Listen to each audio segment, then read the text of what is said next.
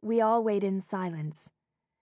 Nim raises his head and looks at each of us, settling on me.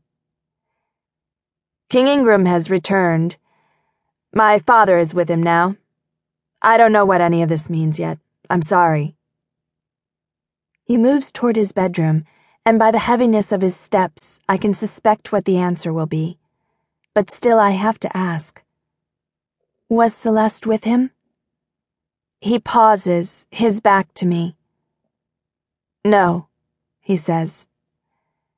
My father told me only that the king has brought a special visitor, but it isn't her. He takes a deep breath, and his voice is so tight I think he may be fighting tears. I doubt my father will be back tonight. You might as well all go to bed. He can't get away from us fast enough. Pen is standing by the couch, Thomas at her side. She's staring worriedly after Nimble, though, and she doesn't hear Thomas until the third or fourth time he said her name. Pen! She flinches, startled. We'll know more tomorrow, surely, Basil says. The hotel falls into its nightly silence. I soak in the tub long after everyone else has gone to bed. The mornings in this place can be so noisy, with the Piper children running about, shrieking with laughter as they play their games, most of which involve explosions, and footsteps going this way and that, and voices and silverware on plates. But the nights are still.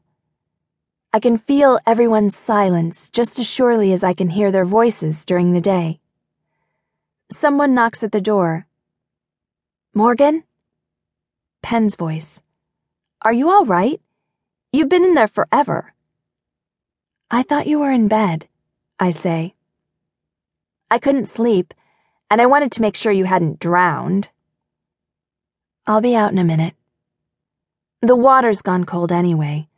I wring out my wet hair, dry off, and slip into my nightgown.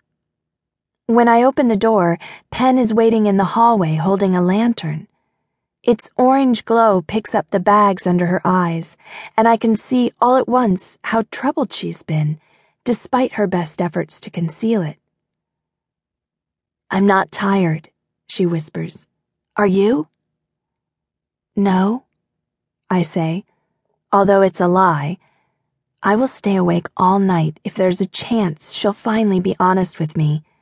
She is much more likely to reveal her secrets at night, when the sleeping world will be undisturbed by her whispering voice. She smiles. Do you want to go for a midnight walk? We don't bother with our shoes. We tiptoe barefoot down the steps and through the front door. Unlike earlier, the night's wind is mellow and warm. The moon outshines our lantern, nearly full and bright white. As soon as we've stepped into the grass, I can feel the cool earth under my feet, astoundingly like the ground back home. Pen moves forward, and when I don't follow, she turns to face me. Aren't you coming? I wriggle my bare toes in the grass and stare down at it. I have never seen the heaps of soil being flown down from internment.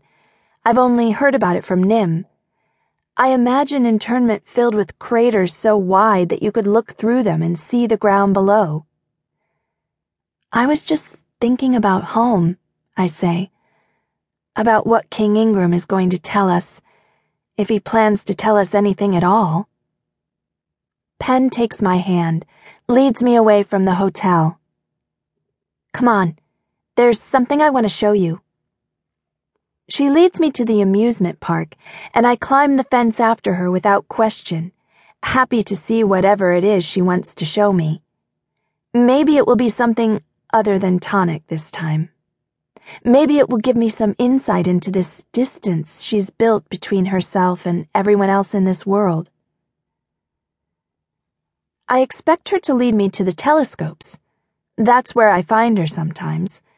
But instead, she leads me to the giant teacups, sitting inanimate in the moonlight. She is still clutching the lantern when she kneels beside one of the saucers, chipped but still bright green, and reaches beneath it.